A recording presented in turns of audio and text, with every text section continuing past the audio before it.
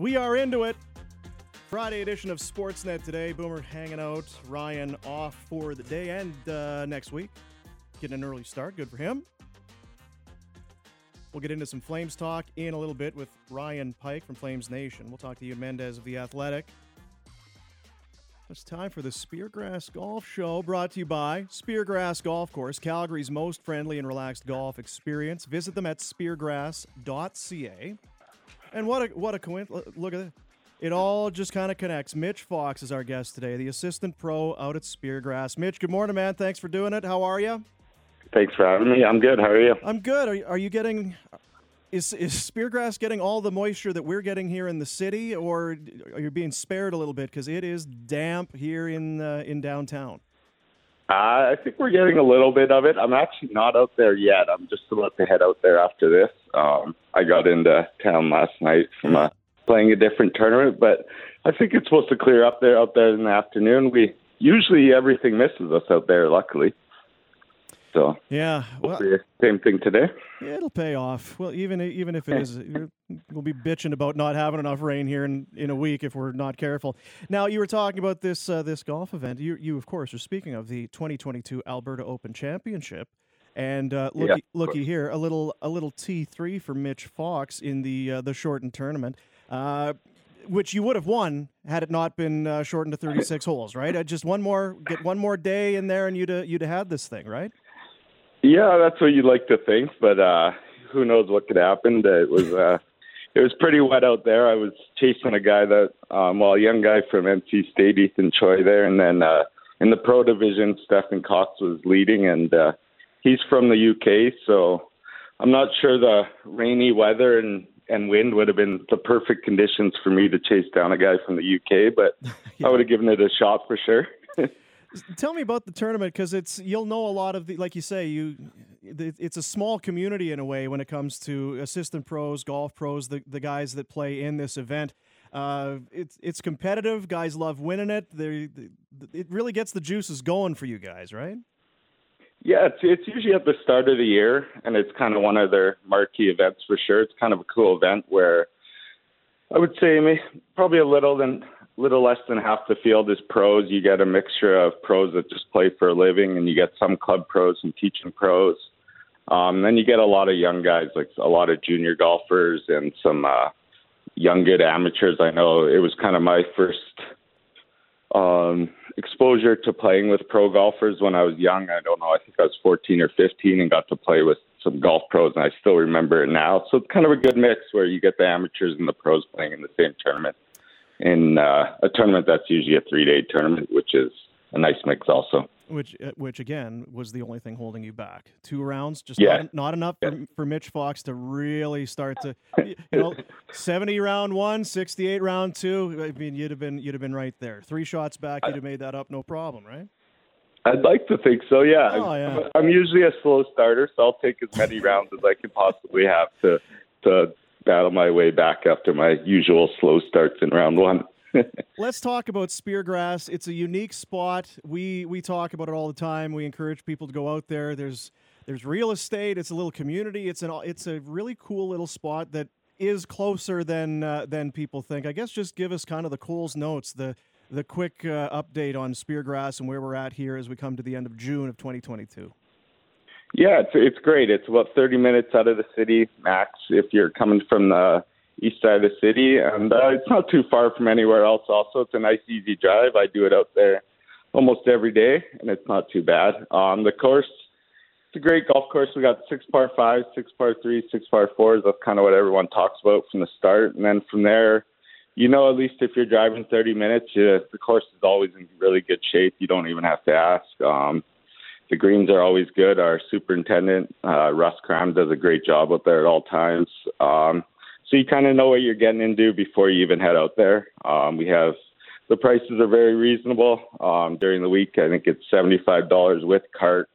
We have specials on Friday nights, which will be tonight, which is $80 with the round and a meal. Can't get too much better than that. And then, the last few finishing holes is kind of what we're known for, the 3 holes that are along the river there, and everyone kind of talks about them to end their day. And like you say, you can go speargrass.ca is the website. All the details you need there, and like you say, the rates and all of that. It's going to be hard to beat. And because you're right there on the water, the greens are always, like you say, they better be in good shape, right? You got all that get the water on it, let her buck, right? Yeah, we're fortunate out there. They seem to open at the start of the year in really good shape, and then they just stay like that and get a little faster through the year.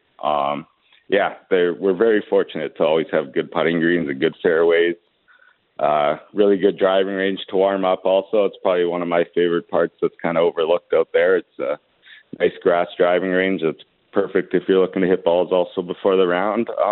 And then, the restaurant staff does a great job also for the steak sandwich or fish and chips on Friday nights after your round. Right on. That's a tough decision. Boy, steak sandwich. That'd be harder than that's harder than the round. Mitch, good to talk to you, man. Appreciate it. Good job out at the Alberta. All joking aside, that's a hell of a couple days. Congrats on that. And then thanks for doing this with us this morning. Thank you very much. I appreciate it for having me on. You bet. Mitch Fox, assistant pro out at Speargrass Golf Show, Calgary's most friendly and relaxed golf experience. Visit them online, speargrass.ca. Go and check out all the rates and all that. They got the senior rates, they got the daytime rates, all that. Go check it out online. We are into Sportsnet today. It is a presentation of Wild Rose Brewery, proudly brewing their beer right here in our city. Visit the tap room, the restaurant at Curry Barracks. Find your favorite Wild Rose beer at bars and liquor stores throughout Alberta. Pleased to be joined by our next guest, longtime friend of the show, always good with his time. Ian Mendez from The Athletic. Ian, it's did you expect to be one of the cup could be handed out tonight, but still one of the big news stories in the National Hockey League is coming from your city. I didn't see this coming. Good to talk to you. Yeah, listen, always great to be on with you. Tell me this.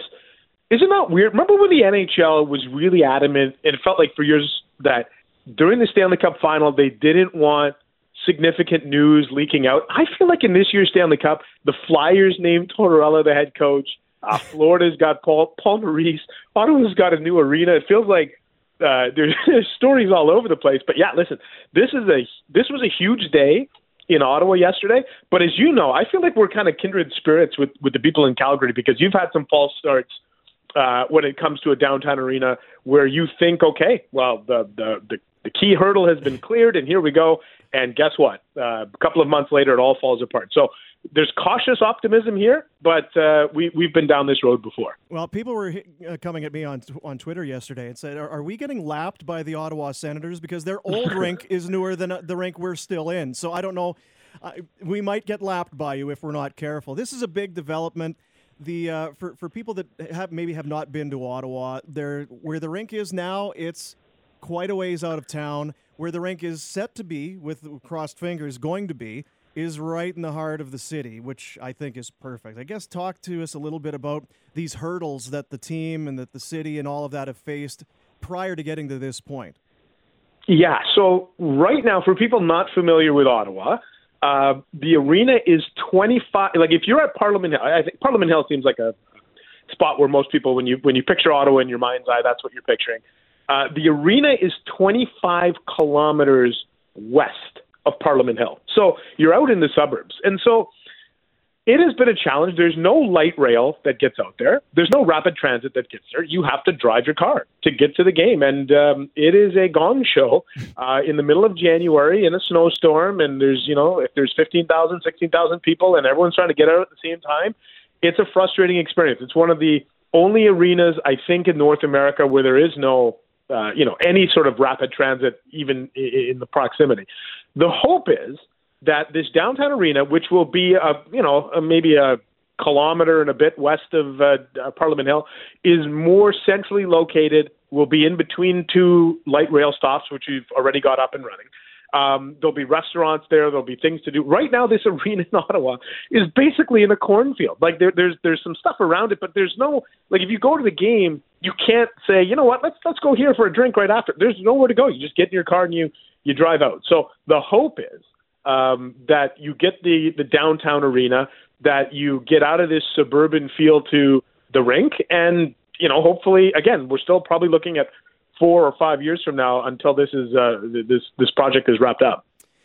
And it's, I mean, there's really no other way to kind of go at it. And with all due respect to, to Eugene Melnyk, who of course passed away earlier this year, it happened very quickly. We're 4 days shy of the 3-month mark of his passing that this got done. This safe to say this was not Eugene's vision? No. And in fact, it's kind of the opposite. It's funny. Like the attempts to get a downtown arena under Eugene Melnyk was a roller coaster ride. Honestly, a roller coaster ride, because they originally got the right to do this in 2016, and then Eugene Melnyk really had a falling out with his business partners on the project. In fact, there are still pending lawsuits from that project that are hanging over the club's head because everything just fell apart. Basically, that last situation deteriorated. All right, there was like a trail of lawsuits and busted relationships, and really, ultimately, there was no developed land. And then Eugene kind of would sometimes he would say, we don't need a downtown rink, and then a few months later he would say, well, I'm still open to a downtown rink. So he was very much an unpredictable factor. I'll use that word, unpredictable, in the whole situation. But I do think that one of his last wishes, and he passed away in March, and the deadline to submit the bid for this was at the end of February. So I do believe that he was aware of what was going on, even though his health was failing. And I do think that his ideal vision was, hey, I want to sign off on this, and I want this to be one of my legacies. But really, now the hard work begins, and unfortunately, he's not part of the equation because he passed away. But now this is where the hard part comes, and this from Calgary. You've seen this happen where you think you've taken the first step, and then now it's like, hey, by the way, who's paying for this? And that's where things can sometimes fall apart. So this is going to be really interesting. This is where they're going to need some partners. This is where they're going to need maybe some government help. This is you're going to see a lot of things. And last time it was a very toxic relationship, and the hope is that this time there's that toxicity has kind of been removed from the equation. Yeah, there's always hurdles and there's hoops that you have to get through, but I think it's probably just people we've talked to. This is getting done one way or the other. It's come too far, and we're too far into. Like you say, there's been so many ups and downs. It feels like this one's going to work to some degree, right? It does. You know what, though? But it was really funny. So the mayor of Ottawa, and he's been the mayor here for a long time, a guy by the name of Jim Watson. And Jim yesterday, in his first public comments on this deal kind of reaching this point, he made the analogy to the movie Groundhog Day. He even said, look, LeBreton Flats has been Groundhog Day. You wake up and it's like, here we go again. So I think as much as there is a lot of reason, and I think there is space for optimism, until you see them with the shovels and the shovel hits the ground, that's to me when, okay, I can start to vision it. I can start to envision it. I can feel it. But until that happens, there are so many hurdles to clear in terms of financing, in terms of the size of the rink, in terms of, how are we going to fit this all in? Like that to me, and now we're looking at, they have a deadline to get this lease done. I believe it's the fall of 2023. So we're still 18 months away from them having to kind of line up the financing, I think, for all of this. So it's still a long game. I'm optimistic, but I still am aware enough to know that things can fall off the rails at any point. And until you see, that obligatory photo with, politicians with hard hats and wearing their suits and their business suits and they're all got shovels, until we get to that picture, I'm going to always hold out a little bit of cynicism here. Yeah, I don't blame you. We know it well. We know it well here, for sure. Exactly. We can pivot a little bit, talk about the Senators as we're getting close to the NHL draft. 11 picks overall through the 7 rounds, 5 in the first 3, including the 7th overall pick. I wonder if this is maybe one of the last years, or maybe the last year where we're talking about Ottawa being a top 10, flirting for a top 5 pick. If there's finally going to be some gains here, and they're going to be out of this top of the draft consideration and conversation year after year. Well, listen, I think we thought that last year. They had a top 10 pick last year, and they kind of ended up on a high note at the end of that, that All-Canadian season. I think the Calgary fans probably saw a little bit of it in that All-Canadian team where, division where you're like, wow, Ottawa's got some nice pieces. But they had another kind of lateral step last year, and they finished, I think, 23rd, 24th overall. And now you're looking at a 7th overall pick. And yes, the hope is that this is the last time. But again, we were saying that last year. I think what's really interesting is if you're asking me right now, does Ottawa pick at number 7, or do they trade that for some immediate help? I think I take the latter option. I think they're ready to say enough is enough. And I think that was the sentiment expressed by Thomas Chabot and Brady Tkachuk in their exit meetings was, hey, we've been through this. Thomas, I think maybe a year or two longer. But, hey, listen, we've 4 years now. We're done with the losing. We're done with the perpetual rebuild. It's go time for us. And I think that there's an immense pressure on Pierre Dorion to do something tangible with the roster this summer. And they've got cap flexibility. They've got this high draft pick. They got some other prospects. I think it's go time for them. And so I really do think that if you're asking me to predict what happens in a couple of weeks of the draft, I think I can see them moving that number 7 overall pick and trying to get some immediate help. And that's interesting because I was looking at this team already. So many guys have graduated to the big club that are 23, 24 or younger. Tkachuk, Norris, Batherson, Stützle, of course, is in there. Jake Sanderson on the back end. And then you've got guys like Tyler Boucher, Ridley Gregg, Jacob Bernard-Docker, first-round picks that are, you would think, if not ready, then very soon to be ready to take a spot. We all love prospects and draft picks, but you're probably right that it's time to maybe shift gears a little bit. Yeah, I think so. And the windows to win, and again, you know this from Calgary, your window to win is very small. And all of a sudden, guys start to graduate and get close to unrestricted free agency. And it's like, I know they've got Chabot and Tkachuk and Batherson locked up for a long time, but this is kind of the prime of their career. Like I think people need to understand the player's prime of their career usually falls between 22 and 26, 27. It's not always 28, 29, 30. It's you got to strike while the iron is hot. And I think you also need to strike when guys are on their entry-level deals. And they're going into this is the last year that Tim Stützle is on an entry-level deal. They're going to get Jake Sanderson. He comes in on his entry-level deal. Like, if these guys start to hit their ceiling, like, they're going to be commanding $6, $7, $8, $9 million. They got to get a new deal for Josh Norris. At some point, you want to win and be competitive when your really, really good players are in the last year or still on entry level. And we've kind of reached that point in Ottawa. So this is going to be a really interesting summer. And again, I think that there's some pressure here to get something done. And I think they're looking in an ideal world, a top 6 forward and a top 4 defenseman. But, most hockey fans will tell you, most general managers would tell you, hey, well, we'd love a top 4 defenseman and a top 6 forward. So sometimes it's easier said than done. I don't know how much you maybe would have caught of it, but Brady Tkachuk spent some time here in Calgary this summer, this spring. Yeah. I don't know if you noticed Brady getting out, going to a couple hockey games. Yeah. First time hearing of it with Michelob Ultras and all that stuff. Yeah, it was awesome. It was a great story. It's his brother, and was it ever really a story? Were Senators fans kind of sour to see him wearing red and cheering for the Flames? No, and you know what? And I think and there was some noise, right? You certainly saw some people saying, "Hey, that's weird," like that. An NHL player is cheering actively for another team. I can tell you none of that came from Ottawa and its fan base. I can tell you this.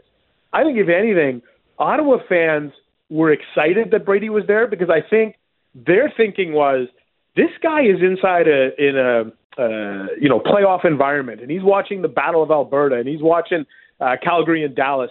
And you know what Brady Tkachuk is going to think about walking away from that? I want that myself. I don't want to be cheering for my brother. I want to be doing this myself. And so I think most Ottawa fans were like, yeah, listen, like he's wearing a Matthew Tkachuk, whatever Friendship Tour T-shirt, right, whatever he had on there. Yeah. He wasn't wearing a Flames T-shirt, right? Like the people were very clear in Ottawa. He's cheering for his brother. And the fact that anybody would question whether or not you can pull for a family member or a sibling. Heck, when Brady and Matthew, I know, are very close with Robbie Thomas and the St. Louis Blues. And when the Blues won the Stanley Cup in 2019, like, they were there. Like, they were hanging out at those Stanley Cup parties. They were there. Like I think it's a good thing when players are out of the playoffs and they're soaking in the playoff atmosphere, I think that leaves them wanting that for themselves. So I don't see it being a bad thing, and I certainly don't think anybody in Ottawa construed it as anything other than just great brotherly love from Brady towards Matthew. Yeah, it was awesome. I don't know how anybody could be sour about it. We sit here in Calgary. Johnny Gaudreau is a UFA, and Matthew Tkachuk is an RFA. Brady last year, there was some talk, what kind of a deal is he going to sign coming out of entry level? And it didn't show up for camp, and it took a little while, but he got it done, signing a 7-year deal at, $8.205 per season. So just a little bit over $8.2 million. I don't know what the number has to be for Matthew, but there's a bit of a feel that this is going to be a hard negotiation. We've heard Matthew talking about Brady when he was going through it over a year ago. And I guess just take us back. 2 different guys, 2 different players. But did you have a feeling that Brady was ready to ink a long-term 7-year deal when he did? Because Matthew did a bit of a bridge. He went 3 times 7 coming out of entry level. And now everyone's very curious, what is it that Matthew Tkachuk wants big picture? If you would have told me last summer that Brady Tkachuk would sign a long-term deal in Ottawa, I wouldn't have believed it, because I looked at the pattern. I looked at, and they obviously have the same agent in Craig Oster, and I thought, you look at Craig Oster's history of he likes to maximize value for his clients, right? And it's the bridge year, the deal that kind of takes you to 1 year out of free agency, and now you can kind of call your shots a little bit more. I thought that was going to be the case. I unequivocally thought Brady will do a 3-year deal. And he'll get very similar to the way it was structured for Matthew. There'll be a walk year, and then it's go time. And so the one thing I would say to Flames fans is just, don't pay attention to some of the noise. Like, these things happen in such a cone of silence that, I think a lot of us in Ottawa, we were following along and thinking, oh no, here comes the word. And listen, he missed regular season games. Yeah. Like, Brady Tkachuk missed regular season games. So, at that point, I think a lot of us thought this was acrimonious, it was tense, and yet then he turned around and signed a 7-year deal. So the only thing I would say is, I think that they're a tough negotiating family, and I don't have a problem with that at all. I'm always a believer that athletes are the ones who are putting their bodies at risk. They have a finite career. If you want to play hardball, play hardball. You got a small window to monetize yourself. And so I think that the Tkachuk family does a very good job, to be honest with you, of maximizing their value. And it has nothing to do with the city that they're playing in, nothing to do with the fan base. I think they love where they play. I think they love playing in Canada. I think even though they're all kind of Americans, they've got deep roots in Winnipeg, Ottawa, Calgary. They're quasi-Canadian, right? And so I think they just know how to play hardball. And sometimes in hockey, we don't like that, right? Like, we don't like the athletes that kind of stand up for themselves. We're very much put the team first. But I kind of respect the way that they do business. And at the end of the day, just think about how they play the game on the ice. And that tells you all you need to know about those Tkachuk brothers. Yeah, I hear you. And I think, we're all kind of singing from the same hymn book there for sure. Quality family, good kids, and great hockey players. Last one for you. We know that July 13th is unrestricted free agency. That's when it opens. For Ottawa, and we laid it out already, all young players coming through, there's a lot of guys that can be up for a gig this coming year and moving forward. Is this going to be an Ottawa team looking at free agency? You mentioned maybe trading the pick to get help now. Is there any names that are out there that Senators fans are humming about? Well, the number one name, and then there is some smoke to this, is Claude Giroux, because Claude is from here. Like, he's an Ottawa area guy. He comes back in the summer and he lives here. I think he would legitimately wrestle with the idea of coming back here. I just think, I think Claude Giroux is going into and you would know this for sure. Like, you remember when Jerome McGinley at the end of his career was kind of like a mercenary. He's like, I just need to go find a cup, right? So, Jerome would go to Pittsburgh and Boston and Colorado and LA and like just kind of bounce around.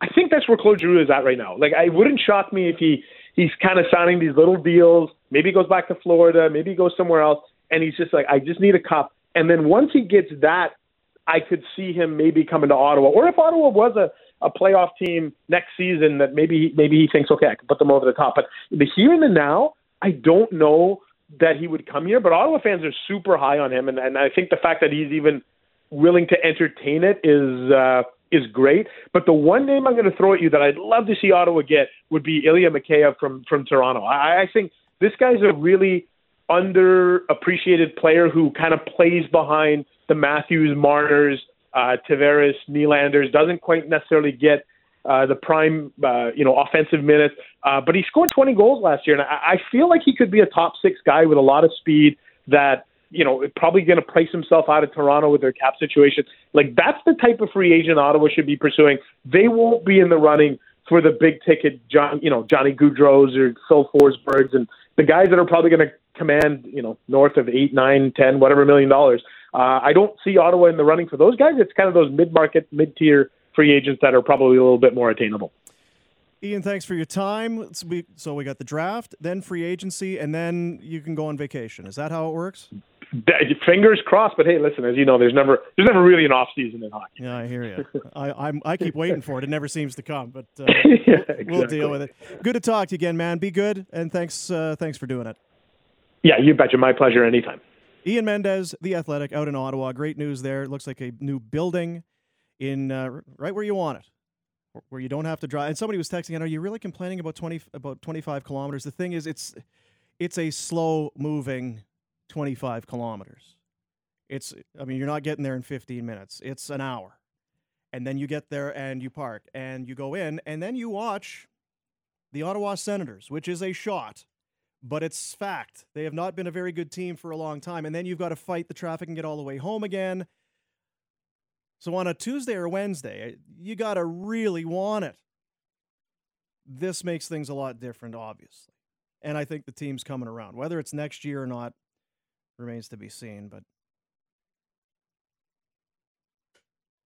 I didn't see Brady Tkachuk signing that deal either, which is why when people ask, what's Matthew going to do? And every situation is different. And are Tkachuk, Matthew, and Gaudreau joined at the hip here? Yes and no. To me, it's yes and no. Because I think if Johnny moves on, that not only is it the optics and not only is it the likelihood of, it's going to impact, you would think, their success on the ice, Matthew has the opportunity to just push off and wait for another year, get a $2 million a year pay raise for one more year, and then become an unrestricted free agent, even if he loves life here. There are worse situations to be in than that. But I didn't see Brady signing for 7 years in Ottawa, so maybe there is something to be said about stability and recognition of a good spot and all of those things. We will come back. Ryan Pike will join us from Flames Nation. It is Sportsnet today, and it's brought to you by Wild Rose Brewery, proudly brewing beer right here in Calgary. Visit the tap room and restaurant in the Curry Barracks, or find your favorite Wild Rose beer at bars and liquor stores around Alberta. Now, I got a little heads up here. Wild Rose Brewery doing a little giveaway for you today. Doing a little giveaway for you today. Up for grabs, a brand new, beautiful patio heater. It gets chilly. It's Calgary. It gets burr, right? Get yourself a patio heater, courtesy of Wild Rose Brewery. You can text in the answer. We'll do this one fairly quick. If you're hanging in and you're listening now, this could be it. The Ottawa Senators talked to Ian Mendes about it. Who led them in goals last year? Who led them in goal scoring in the 21-22 season? Text in 960-960. We'll take a correct answer and make you a winner of a brand new patio heater, courtesy of Wild Rose Brewery. Coming back, Ryan Pike, Flames Nation, Sportsnet 960, The Fan. Friday edition of the show rolls on. It's Sportsnet today. Boomer in for Ryan Pinder. The show brought to you by Wild Rose Brewery. They're making beer right here. They're not trucking it in. It's not coming in some pipeline. Nah.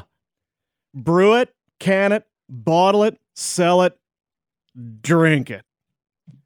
Visit the tap room and the restaurant in the Curry Barracks, or find your favorite Wild Rose beer at bars and liquor stores around the province. So before the break there, had an opportunity for somebody out there to win a brand new patio heater courtesy of Wild Rose Brewery, stepping up with some stuff. Congrats to Joey Webb. Joey got in. Question was, Ottawa Senators last year, who led them in goals Number of people saying Stützle. Some guesses for Brady Tkachuk. It was Josh Norris. He had 35 in just 66 games. The young center for the Senators getting it done. Good player. So congrats to Joey. Someone will be in contact with you. We'll get you all warmed up with that patio heater. We move on and catch up with a regular guest on the program from Flames Nation, Ryan Pike. Hello, Pike. How are you?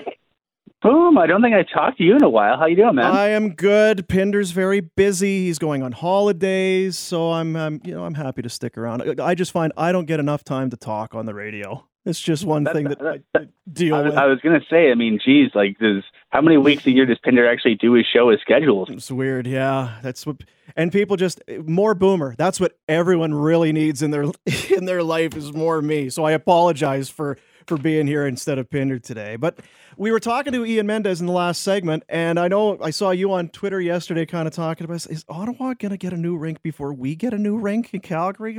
They already got one since we built the Saddle Dome. It's great news for Ottawa, and it does get people thinking again about what's going on here in Calgary. I know you keep a close eye, or as close as you can. It's hard to know if there is anything going on. If you were to kind of give a Cole's Notes or to let people in, what, as far as you can tell on what happened in Ottawa and what might be happening here, what's your intel on the rink situation in either city? Well, in Ottawa, they were doing basically the LeBreton Flats land is federal land, so they, the feds are like, let's do something with it. So the National Capital Commission was essentially taking bids for it. They've done it a few times. The last time they did it, the Senators won that bidding process, but just the deal just didn't materialize the way they wanted to. And so then, everyone went back to the drawing board, and the Senators, to be blunt, just came back with a much better plan than they did the last time. And so, the financing hasn't been nailed down yet, but, they have some good partners. Populous is going to be the main architect of the building. For those of you who go, oh, that sounds vaguely familiar, Populous designed the building in Vegas. They were really involved in the building of the UBS Arena in Long Island, the new Belmont Park Arena, and they're actually in town. They're the main architect for the BMO expansion across the street from the Saddle Dome. The big mess of rebar and metal right now. It's going to turn out to be hopefully a really gorgeous facility. But yeah, so they've got some heavy hitters, and I think now the challenge is, I believe they have until the end of the year to sort of nail down a lease agreement with the National Capital Commission and basically lay out a full plan. So it's not a done deal yet, but it's definitely headed in the right direction, and I think it's really exciting for hockey fans in Ottawa because, for those of you who aren't familiar with the geography of the National Capital Region, the current arena is basically the equivalent of Airdrie. And all due respect to our lovely friends in Airdrie ain't exactly central. And if the Saddle Dome was in Airdrie, I think the Flames would have some of the same operational challenges that the Senators do. So, hopefully it keeps going forward because, more downtown and central buildings that we have, the better it's going to be for fans and for the game. And as far as Calgary, is there any rumblings? I know you keep an eye on city council meetings and your ears to the ground on that. Is there any reason for optimism or hope here that something as far as good news could be coming soon? No, they're working on it. The folks I talk to in City and Min are upbeat, but they're going to be upbeat until they hit a wall. They put a lot of work into this, and the nice thing, if you want to be optimistic, the development permit for the prior incarnation is valid until the end of November, which means that if they get a deal done before the fall, they can pretty much get shovels in the ground right away. The arena design that Dialogue and HOK put together, that's owned by the Flames. So and to be honest, the Flames really like the design, a few quibbles here and there aside. So they, realistically, if a deal came together over the summer, they could just take the prior design out of the drawer, say, let's just do this.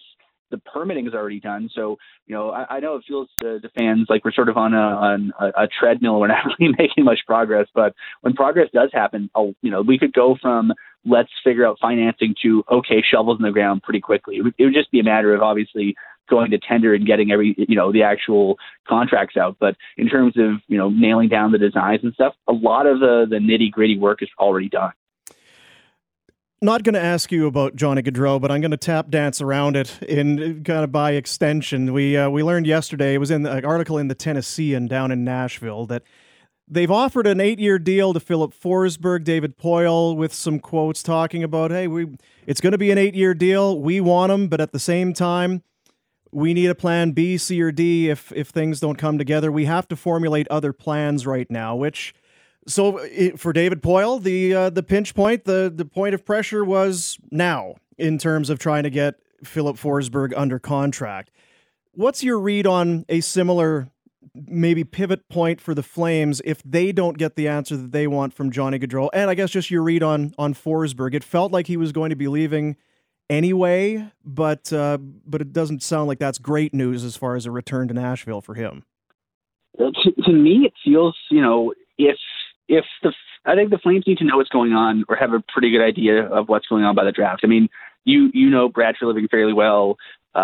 He does his best work at the draft, and he does his heavy lifting at the draft. So I think if Gaudreau's staying, you're going to need to figure out how to fit his cap space and how to fit Tkachuk's cap space and Mangiapane's cap space. Like, you kind of want to have a pretty decent idea of who's sticking around and roughly how much they're going to make by the draft. Because that way you can, if you need to blow a hole in your roster to make it work, the best time to do that is the draft.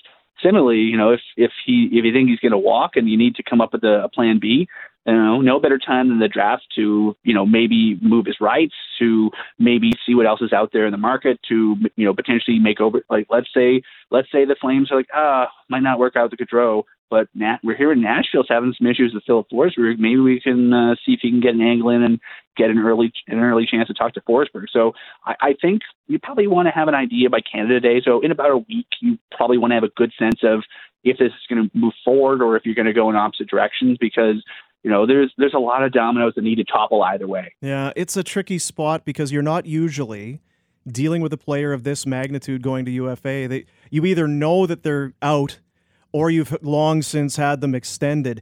There's not a lot of power in their position for the Flames, and you'd like to kind of strong arm and maybe do a David Poile and say, listen, we need a plan B. We need to know by a certain date, but I just don't feel like the Flames can do that with what the player is, how much he means to the city, the team, had his career year, all of that. I don't know that you can have a strong arm tactic if you're Brad Treliving or the Flames here. And it's a kind of a departure for Treliving, because talking to folks around the league, a lot of agents and a lot of camps, they respect the hell out of Treliving because he does a good job of negotiations, but he's also a really tough negotiator when he has any kind of leverage. So we've seen this with a few recent RFA negotiations. A good example of that is the negotiation he had with Johnny Gaudreau in 2016 when Gaudreau was a restricted free agent. Gaudreau was a kind of restricted free agent. He only played a couple of years in the league, so he wasn't eligible for offer sheet. So the Flames basically had all the leverage, and they were able to a large extent, dictate the way the negotiation went. And, now the shoe's sort of on the other foot because, pending unrestricted free agent, coming off a 115-point season, Gaudreau arguably has all the leverage in the situation. That's sort of an unusual stance for the Flames to be in. So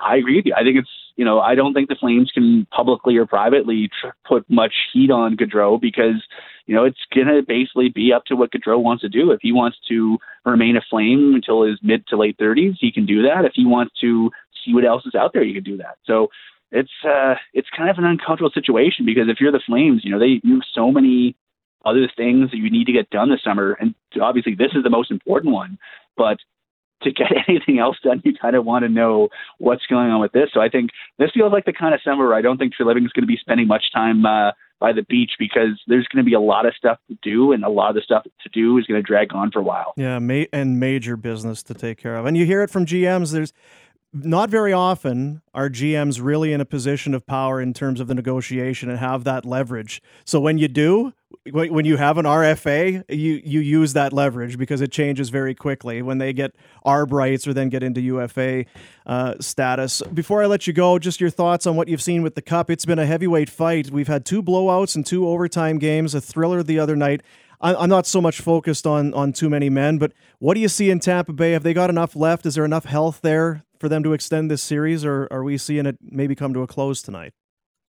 All I can say is, I mean, if you're Daryl Sutter, you're probably just chuckling at the 8 days wasted comment coming to fruition so often and so pronouncedly. Because, I'll give Colorado credit. I mean, Tampa's a really, really good team, and Colorado seems to have the answer for them right now. They're playing with speed, and Colorado is definitely not 100%. I mean, they have probably 3 or 4 key players playing through stuff, but they've executed well when they've needed to, and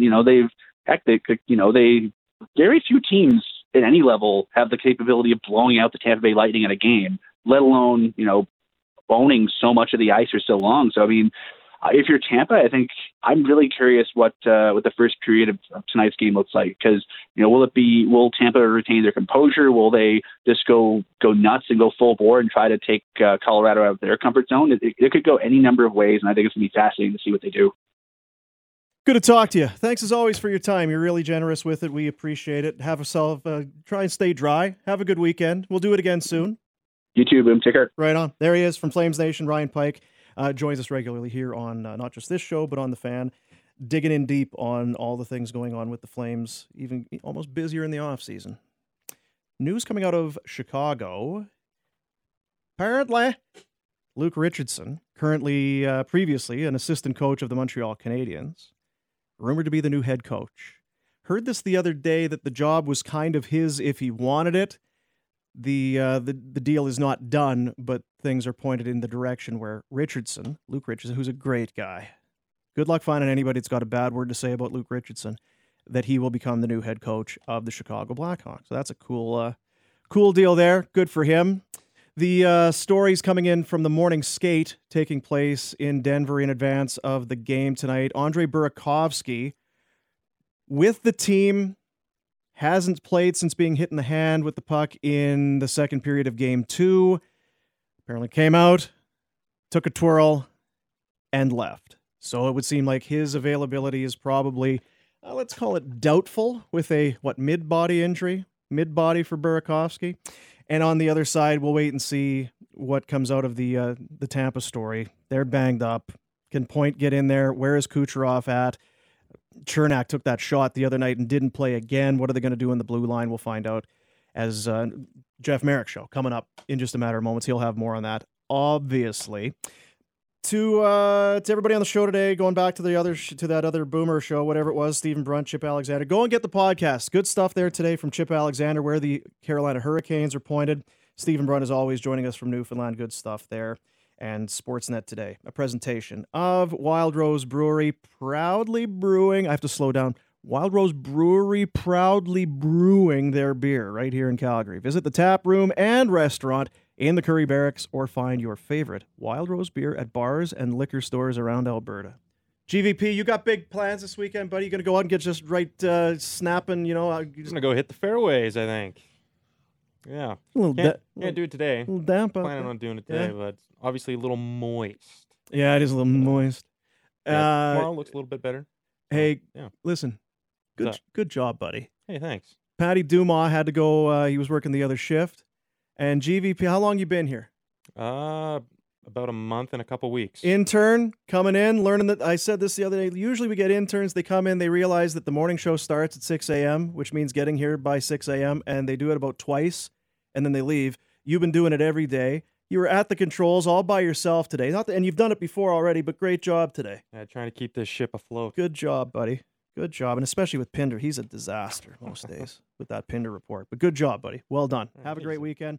And to everybody else, have a fine weekend. Jeff Merrick Show coming up. See ya, buddies.